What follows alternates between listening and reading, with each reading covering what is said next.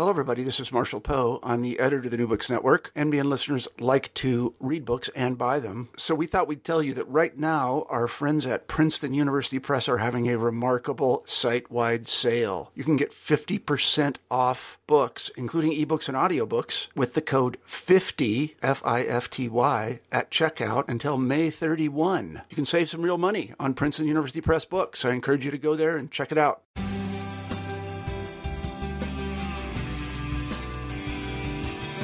Welcome to the New Books Network. I'm Stephen Pimpare, host of the Public Policy Channel, and today we are joined by Karen Tawney. Karen is the author of States of Dependency, Welfare, Rights, and American Governance, 1935 to 1972, which was published in 2016 by Cambridge University Press. Karen, welcome.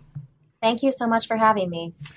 So before we talk specifically about states of dependency, forgive me, I wonder if you could just talk a little bit about maybe your own areas of interest, your intellectual background, the things that sort of animate you, and then perhaps sort of lead up into talking about how you arrived at this particular project. Sure. So maybe the most important thing about my background is that I'm trained as both a historian and a lawyer. So I'm a graduate of a joint degree program in American legal history from the University of Pennsylvania. So they set up a program there where you take, you get a JD as well as a PhD in history. So I'm very much a product of interdisciplinary training and somebody that comes to history with an appreciation for the more technical side of law and who comes to legal questions with a historian's sensibility. So that's sort of my my disciplinary background.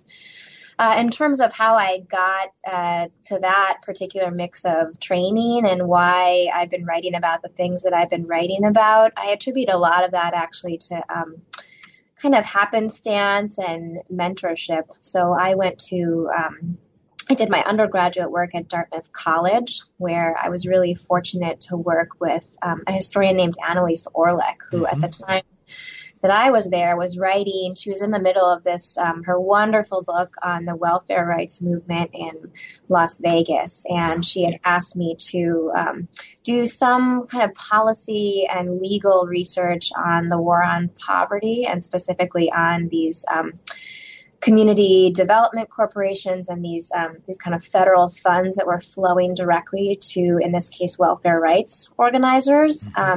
And it was through that work that I became, it really deepened my interest in history, it deepened my interest in poverty policy and issues of inequality, and then it really helped me appreciate more the importance of legal research and understanding the intricacies of these huge, complex statutes. So it was really from that research that I started branching towards this particular mix of training and also my own topic.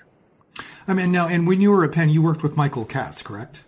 That's right. Yeah. So I had the good fortune to work with the late Michael Katz. He recently passed away, a really sad loss for all of us. So Michael Katz, as you know, the great scholar of poverty, inequality, cities, just a huge body of really influential work, and somebody who also really married social history and political history and policy history in just an incredibly sophisticated way, while also just having a really strong passion and sense of, I guess, ethics. You know, he was a historian that really his own, I think, convictions infused his work in a way that never detracted from its rigor, but you know, his own commitments, I think, came through. The chair of my dissertation was actually Tom Sugrue, you know, equally wonderful. I would say his work has some of those same qualities. And then the final member of my dissertation committee was Sally Gordon, who is a terrific legal historian and really helped me understand how I could incorporate my legal training into the work of a historian. I'm going to resist the urge to ask questions about the work of all of those people because it's sort of fascinating stuff, and maybe we'll find opportunity when we talk about your book.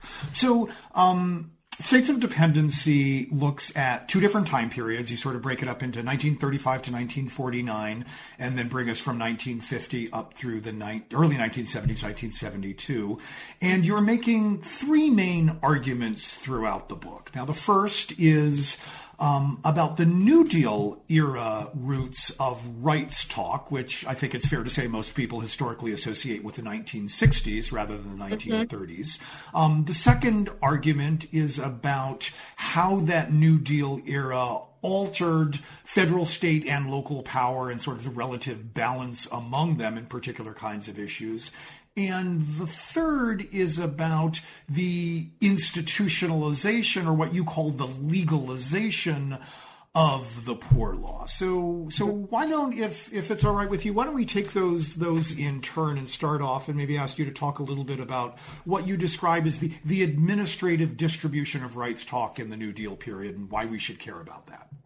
Sure. Yeah. So that is, as you said, one of the most important arguments in the book. And in some ways, it's an argument that is the origin story of the book. So I came to this project with much more of an interest in, as I said, the welfare rights movement, welfare rights claiming. Going to law school, I was really interested in these welfare rights cases that made it to the Supreme Court in the late 60s and early 70s. And I guess I don't know that those cases are really even taught much in law schools anymore, that people know much about them.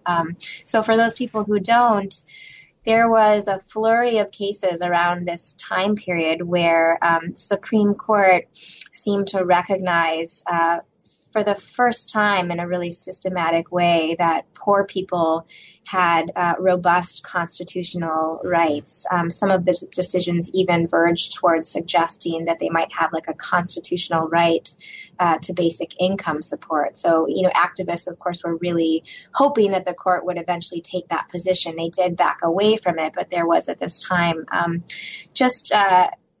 more liberal attitude towards the poor, and a real willingness on the part of the justices to say these people fall under the Constitution's protection, and that implies some real limits on how they can be treated by state and local officials. So another aspect of this was really powerful statements about, equal protection of the laws and how you shouldn't be using welfare laws to enforce different standards of morality on the poor, for example. So I was really interested in these cases from the late 60s, early 70s, and I figured that maybe a starting point for my research would be to try to just get a little bit more background on how and why people had started to think about welfare in rights terms. That's not something that necessarily seemed intuitive to a lot of people. That was, there was a lot of resistance to that idea. We still see a lot of resistance to that idea. So my starting point for my dissertation was, can I kind of historicize that and get a better sense of where that idea was coming from? So one of the first things that I did was I just sort of I looked at some of these influential legal scholars and activists, who are credited with bringing welfare rights into the courts. And I tried to say, well, who are they reading? Who are they talking to? What's their kind of network? And then one of the people I stumbled upon was this kind of little-known figure named A. Delafield Smith, who wrote what seemed like an early statement on the on welfare rights, on the rights of the poor. So this was the mid-1950s. He wrote a book called The Right to Life. So at that point, right, the right to life didn't really have anything to do with abortion. He was speaking of the right to life in this kind of theoretical sense, but which to him was really grounded actually in rights to income support, and also rights to be treated fairly regardless of your economic status or advantage. So I was trying to figure out, okay, who is this guy? Why is he writing about this in the 1950s? And then I learned that he's actually a government lawyer, a longtime government lawyer, and that he started his career in government during the New Deal and had basically been he'd been a federal bureaucrat for his entire career. So he's somebody that worked in it's an agency that changed names a bunch of times. Its most recent iteration is Health and Human Services, before that, Health, Education, and Welfare, before that, the Social Security Board. So in any case, he'd been in this basically federal welfare agency from the New Deal going forward and really built his career there. And that's sort of what made me realize that there's a federal administrative story about rights language that might be here. So from his book, I then started digging into federal archives from the 30s and 40s, and that's where I actually found what I would describe as kind of a treasure trove of overlooked rights talk coming from federal administrators. The interesting thing about it, though, for me, is that it's not rights language in the way that I think we conventionally think about rights language. So I think we often think about welfare rights as claims that activists are making on the state to get material benefits or to get, dignitary kind of protections. And the way that I was seeing this rights language work was somewhat different. So my argument in the book is that these federal administrators were, saying things about rights, welfare rights, that sound pretty modern. But in their context, it was more a conversation actually with state and local officials about how they ought to be understanding New Deal poor relief. So I really placed that rights language in the context of, look, the New Deal is radically shaking up the landscape of American poor relief. Part of what's happening here is the federal government is trying to displace the old poor law in a way, or at least the way that the old poor law was working. And part of that displacement had to be a kind of paradigm shift in the way that people thought about, what's at stake here and who are these, who are poor people. So my argument in the book is that this rights language that, again, seems like it eventually trickles into the courts in the 60s and the 70s. It has this New Deal origin story, but the way that we need to think about rights language in that earlier period is much more embedded in a story about kind of federal, state, local interactions over just, what is poor relief and how should it be run. And some of that, I mean, that's in your understanding, part of that is a means to.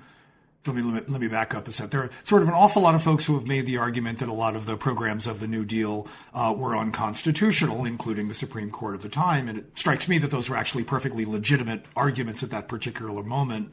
Is part of your claim that the language being used was a way of asserting the legitimacy of that power to state governments who may be inclined to resist and those who did, in fact, resist? Yeah, I think part of it was, I would say even less about kind of the constitutional legitimacy of the Social Security Act. And I would say it was more about, in some ways, explaining to state and local governments, or at least trying to explain what exactly has happened here now that the federal government has stepped in here and massively subsidized your poor relief operations. So I think the backdrop here for me is like a landscape of poor relief that before the New Deal was, very much a patchwork, unsystematic, highly decentralized system, varied a lot from jurisdiction to jurisdiction, no uniformity even within states, right? So, different localities within the same state could be doing totally different things in terms of what they did with poor relief. So the Great Depression happens, you get Federal Emergency Relief Administration, so that's the federal government starting to take a bigger role. And what I see happening with the Social Security Act is, at least, so this is the public assistance titles, to be clear, not the program that we think of now as Social Security. So these are, big subsidies to states that say, look, here's some money for something that looks a lot like poor relief, just it's old-fashioned income support. It's for aid to dependent children. It's for aid to the elderly. It's for aid to the blind. But then implicit in, if you take the money, that's going to come with some new federal rules. And these rules are a way of the federal government saying you have to modernize your operations. So you can't be doing poor relief in the way that you had been doing it for centuries.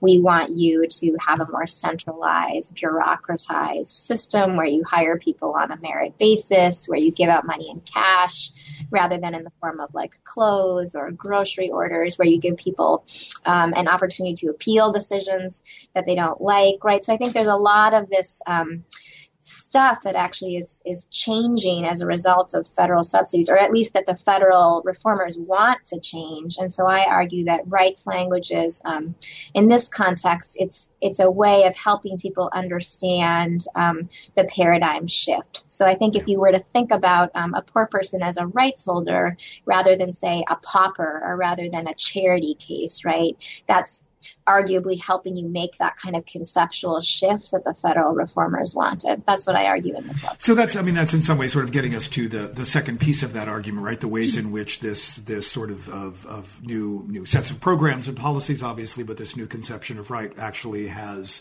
sort of fundamental effects on American federalism itself. It also, and you point this out, this also begins to sort of tap a little bit into the American political development literature. So moving not just from legal and historical disciplines, but on into political science, the ways in which sort of the development of the administrative state over time may.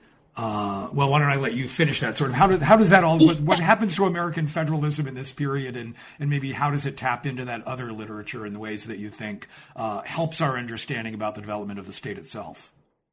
Yeah, so I think, for me, kind of historiographically, a big piece of what I'm writing against, or at least trying to be in conversation with, is a big literature that spans a bunch of different disciplines: political science, sociology, history, law, that's really interested in, the modern American state, or what does the state look like in the 20th century. And my critique of that literature, and this is not unique to me, but it's something I feel really strongly about, is that the literature has tended to really privilege the federal government. So, as if when we say the state, all that matters is the federal government. And I think, yes, it's true. Part of what makes the modern American state is this, much more visibly powerful federal government that's, has a lot more by way of administrative capacities and boots on the ground, just a bigger reach into American life. I think that's absolutely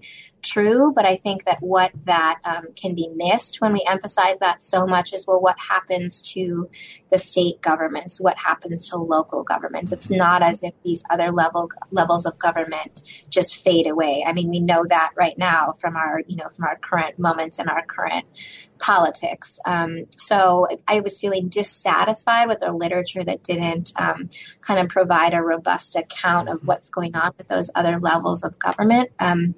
So I think that part of what you see when you look closely at the administration of poor relief is that you actually see a lot more negotiation and interdependence. You see that the federal government, federal reformers might have had the money, right? And they might have kind of had the vision and the aspiration and the ability to enact kind of national policy programs, but they relied, in terms of actual administration, they relied really, really heavily on state and local officials. And that also brought with it then its own kind of set of powers to those state and local officials. Another argument that I make in the book that's kind of a subset of this has to do with so there's a historian, John Tieford, who's written a lot about the rise of the states, trying to help us understand how the states went from becoming kind of unsophisticated administrators to actually incredibly sophisticated by the end of the 20th century. So part of my argument here is about poor relief, it was a local function. It wasn't something that state governments were really that involved in. These New Deal federal welfare grants are basically saying to the states, we're going to give you money for your people, but along with that, you have to create a state bureaucracy to administer that. In other words, they're kind of subsidizing states in developing, in becoming more sophisticated, in becoming, kind of creating levers of central power at the state level. So that in turn is going to have ripple effects at the local level, right? So I think the overall story is probably the rise of the federal government, but also the rise of the state government, and then the diminishment of local governments. So how does there's a countervailing narrative that's going on there, right? If you sort of think about the program that we now think of as Social Security, the old age pension piece versus ADC, or the old age insurance piece, the grants and aid to older people. Social Security now, I think, is pretty widely known as a matter of historical interpretation. Was structured in a way to exclude agricultural and domestic workers who, not coincidentally, was the overall occupation of African Americans living in the South, and that became a way for Social Security to write racial discrimination into its policy. When you get to things like ADC and OAA, you can't do that, right? There isn't an occupation in those programs to discriminate against, so you've got to figure out a way, given the post-Civil War amendments, to write discrimination into the law without actually writing discrimination in the law. So the argument often goes those programs were structured to give wide variation to the states so that those particularly southern states who wanted to figure out clever ways to exclude African Americans from the rolls could do it, but other states who wanted to make those programs operate more broadly could do that as well. I mean, what do you make of that much more common story, and how does that fit into your narrative? Yeah, that's a really good question. And I think, I think that story is absolutely right. I think a lot of historians have emphasized that aspect of these programs. So again, if I could phrase it a little bit, just add maybe one more data point. Mm-hmm. Part of what could have happened with these public assistance titles is that Congress could have said there is now going to be a national floor for what will be like a minimum basic income. So, the states, here's some federal money, but just know you have to pay people above, X amount for aid to dependent children or X amount for old age assistance. So that was another potential provision of the act that gave way in the face of pressure from Southern senators. And again, I think for the same reason that you articulated, feeling that, if you were to set a federally defined floor, then you undermine these racialized economic hierarchies in the South. So I think that story is definitely there.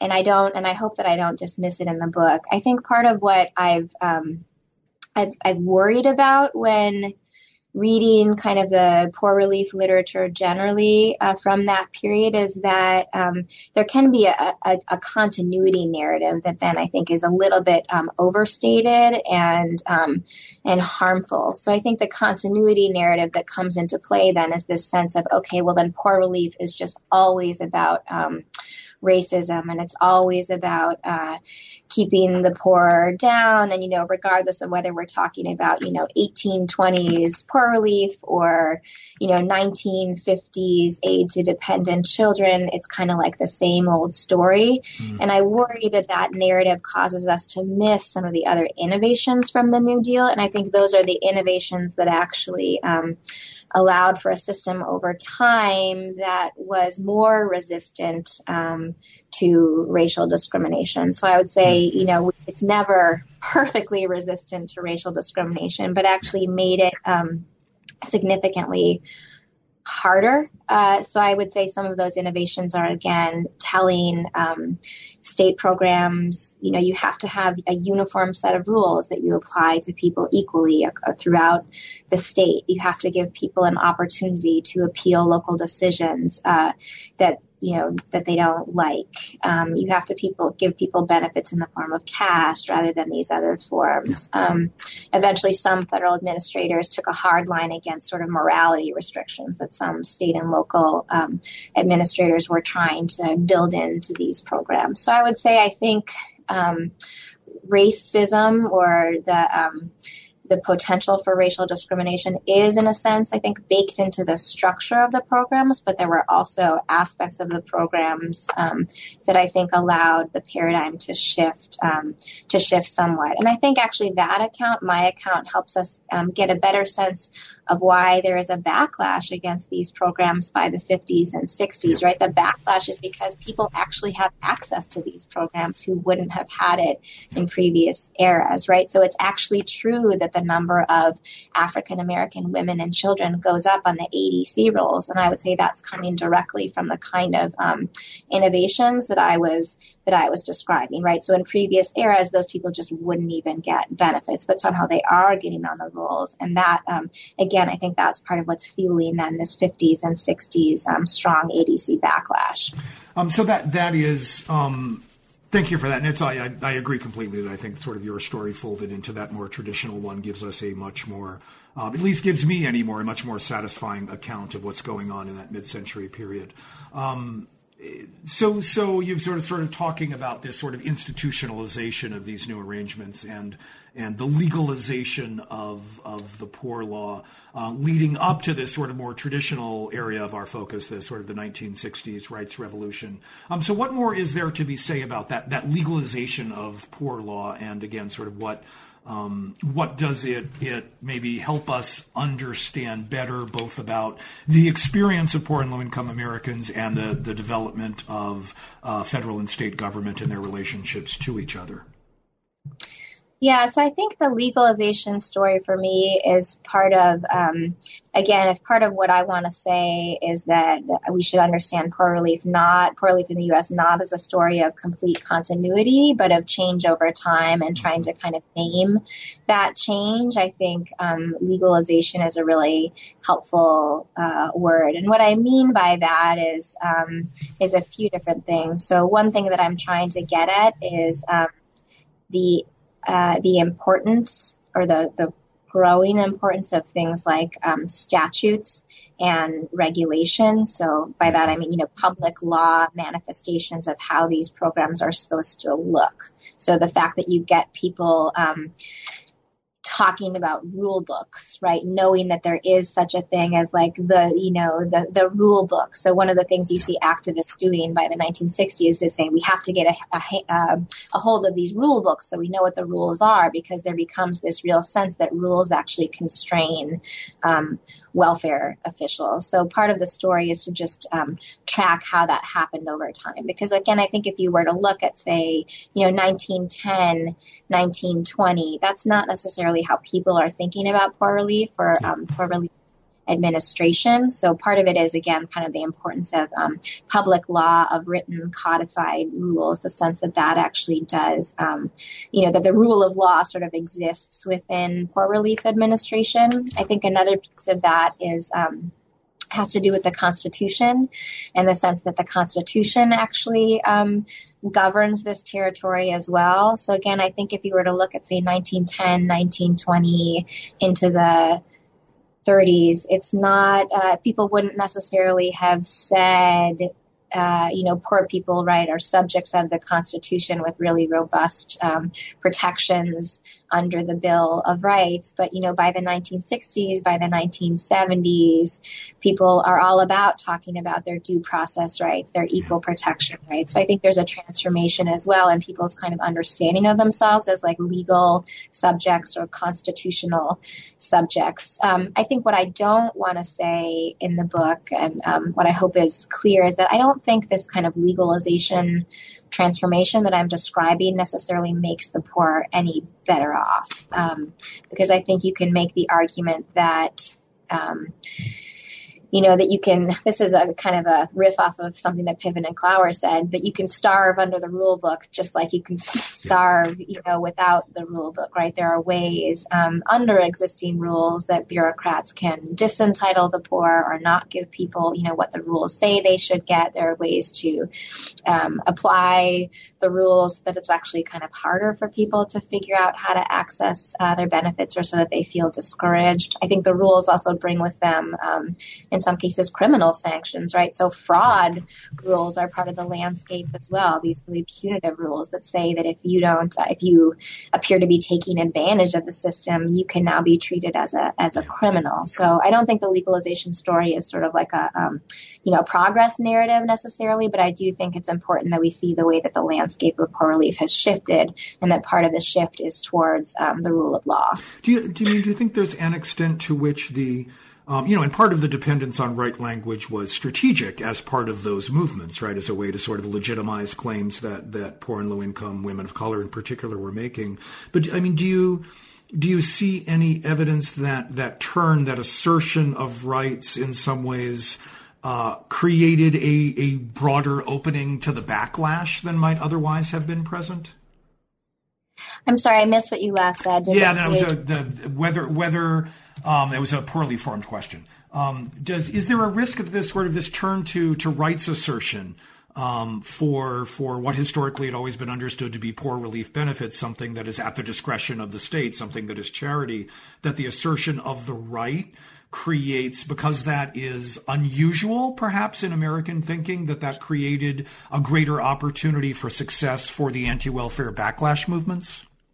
Yeah, I think that's a really astute question. So I think that it creates, so I think that the fact that this rights language is coming from government officials it ends up being a sort of double-edged sword. So I think that it gives that language some legitimacy for people who are outside of government and want to take that in a more activist way. So part of the book is about how there are kind of sympathetic people who are outside the federal government, who are maybe friends and allies with people working in the government, who really run with this kind of rights language, that take it out of that administrative context, bring it into courts, bring it into other settings, help people understand that they have rights and really start exercising those rights in the real world. So I think there's that piece of the story. But then I think you're right that there's also this piece of the story that rights language really energizes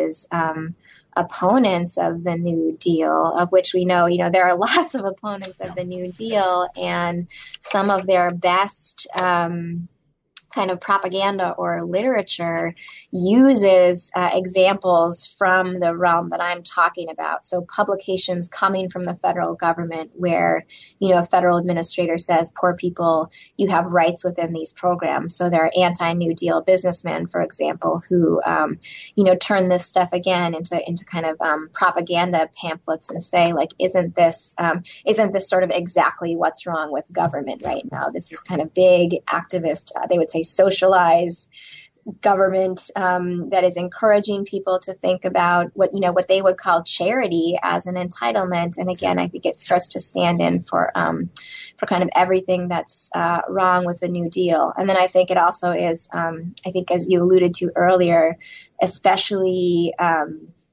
problematic or perceived to be problematic when that rights language somehow becomes associated with non-white, never married women. Then it's playing into a lot of other negative associations as well. Yeah.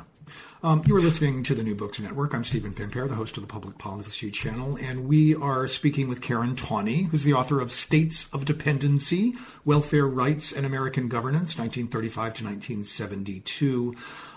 So Karen, I want to ask an unfair question. Your book takes us up through 1972, but I wonder if you would sort of, I've got sort of the welfare reforms of the Clinton administration of the 1990s in mind. I mean, do you see ways in which sort of your research and deep thinking about that particular period helps us better understand what happened in the 1990s? Sure. That's a really good question too. And I have gotten a little bit of, not pushback, but just people wondering about why Stop the Story when I did. I think to me, so just to explain why I am where I do in 72, because clearly, as you said, there's a more contemporary story here that's really compelling and important. But for me, so 1972 is a time when I would say this idea of a nationally guaranteed minimum income, that was actually a valid proposal that had some legs to it, right? So Nixon actually, seriously got behind that proposal, maybe only briefly.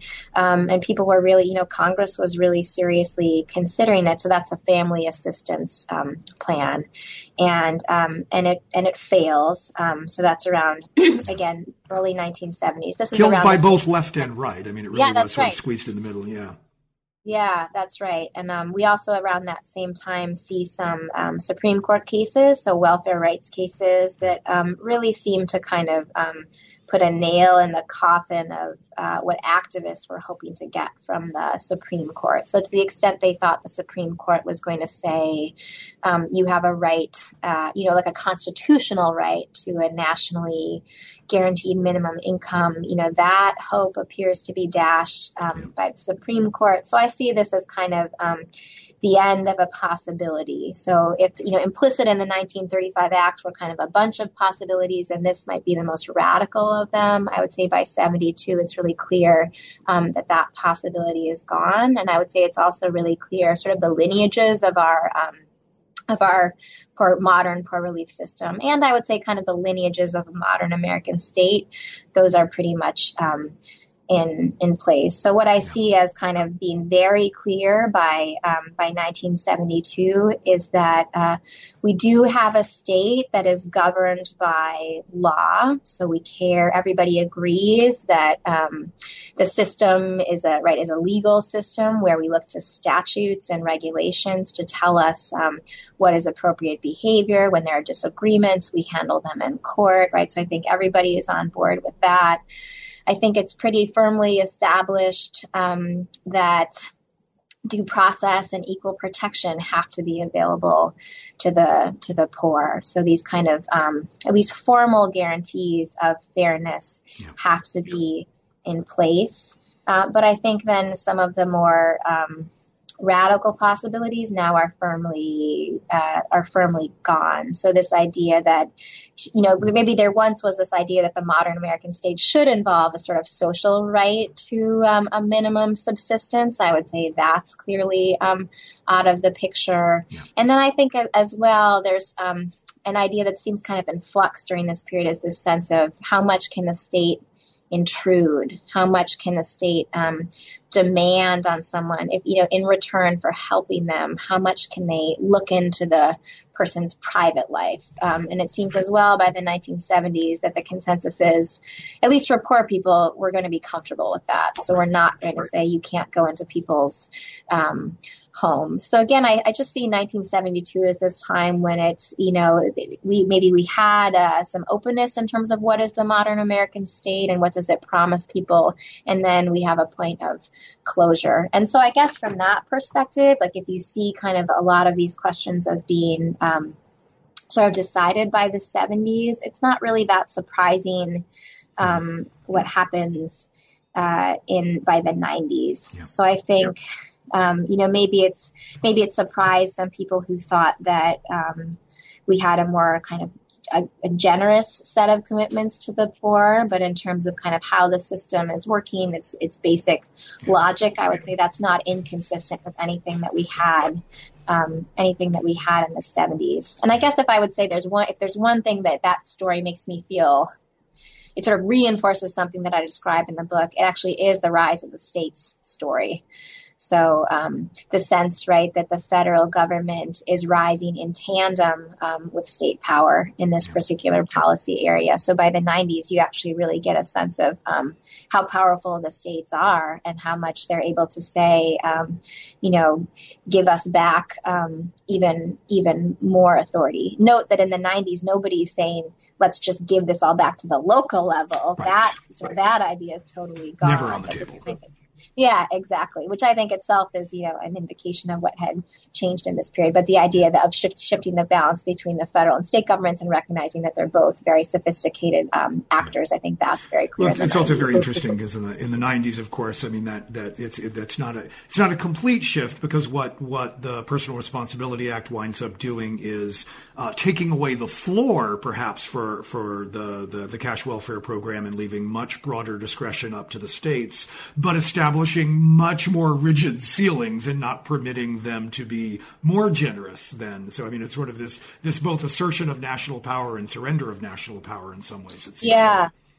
Yeah. Or another interesting feature is that it's an assertion of national power, but this time to shore up, workfare. So it's a reminder that, federal power doesn't have to be exercised in the way that the New Dealers had been doing it. These kind of federal power and the bureaucratic structures that go with them could easily have different normative content, I guess. Yeah.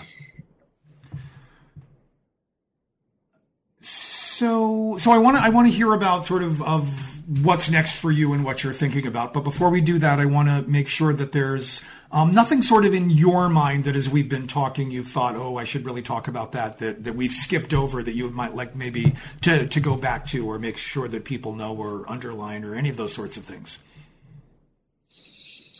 What would I say?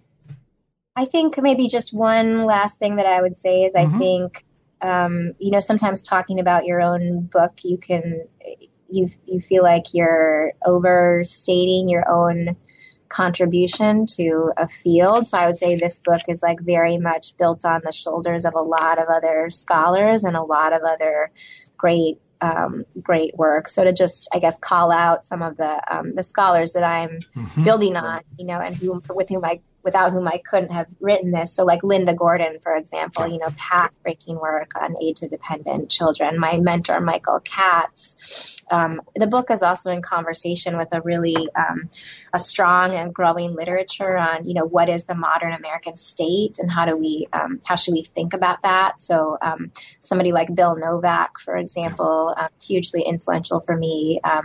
Jim Sparrow at Chicago, similarly. So people who are really trying to help us understand, not only just like kind of what is the state conceptually, but what does the state do on the ground? Margot Canaday, for example. So I think a lot of that I'm building on. And then there's just a lot of great scholarship by people who are kind of like activist scholars in the 60s, 70s, and 80s in the realm of inequality. So, people like William Simon and Joel Handler, like a lot of this. So again, I would just want to say, acknowledge that I'm really standing on other people's shoulders, and I'm really grateful for that. Yeah.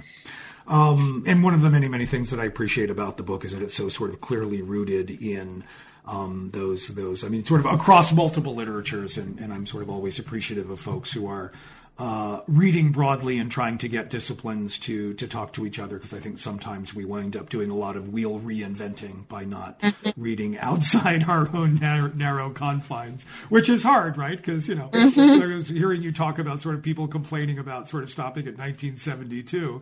It's like, well, come on, what do you want from me? I can't write about all of the 20th and 21st century all at once. Give me a break. So with that, so what are you working on next? What are the sort of questions that are in your mind at the moment? So I think I have kind of two prongs of future research that really interest me. So something that I'm really interested more from like a legal scholarship perspective is just about the importance of what administrators do historically and in the present. So in law, which is, I sort of have one of my feet in legal scholarship, and there's a really robust literature on administrative law, but it tends to be about kind of agencies and courts and separation of powers, and it's sort of high level theory about how the administrative state should work. And there's not as much literature on what agencies actually do, at least not coming from law. So definitely people on the ground in, sociology are really interested in bureaucracy. But I think that there's a lot more work that needs to be done on just, what's happening inside the administrative state and how is that affecting real people's lives. So I think one branch of my scholarship would be to try to go outside of poor relief and do maybe more kind of comparative work with other policy areas and to just get a better sense of what's happening. So, part of what I like about the book is there's this story about kind of creativity and rights language coming from the administrative state. And that's, I think, surprising. And I just love to know what could we see if we did more work like that, looking at what administrators actually do when they're faced with these complicated problems and have a limited set of tools, but, have these important missions. How do they actually go about their work? So I'd like to kind of deepen that side of my research agenda. And then the other piece that I've been thinking about, which is much more related to the welfare state and to poor relief, has to do with disability. So I think a lot of people who are in this space writing more in the present day observe that disability programs are really the best place to access the welfare state right now. Those are actually the most generous and stable programs. Like if we look at what has happened to temporary aid to needy families, if we look at what's happened to food stamps, it actually does seem like just in terms of getting basic support, the programs that are tethered to disability seem right now to be, growing the fastest, to be the most generous and stable. So part of what I would like to get a better handle on is how and why that happens and what that has meant for real people. Because my sense is that, people have complex identities and they don't just think about themselves in the terms that policymakers give them, right? They're not necessarily inclined to say, I am a disabled person and that's the core of my identity. But I think you realize that people to survive, will define themselves according to law's categories and will do that sort of as many times or as many ways as they need to so that they and their families can get by. So I'm really interested in kind of the implications of a welfare state that has shifted so much of its resources and energy towards disability and away from historically what were kind of other categories of, I guess, deservingness. So I'm not sure yet what that kind of will look like in terms of archival research and what the final output will be, but it seems like it's a really important story to tell. It does indeed, and also raises questions about sort of this particular historical moment. Is that historical pattern something that is likely to continue, or is that sort of assuming that you can access those disability programs? I think they arguably have sort of a higher cost of entry up front than many of them do, although more stability and greater benefits once you get in. Whether that then becomes a target and that ceases to be true as well for those programs. Yes, time will tell. So thank you so much. This is Stephen Pimpare. I'm host of the Public Policy Channel at the New Books Network, and we have been speaking with Karen Tawney. Karen is the author of States of Dependency, Welfare, Rights, and American Governance, 1935 to 1972, published this year, 2016, by Cambridge University Press. Karen, thank you so much for your time today. Thank you so much, Stephen.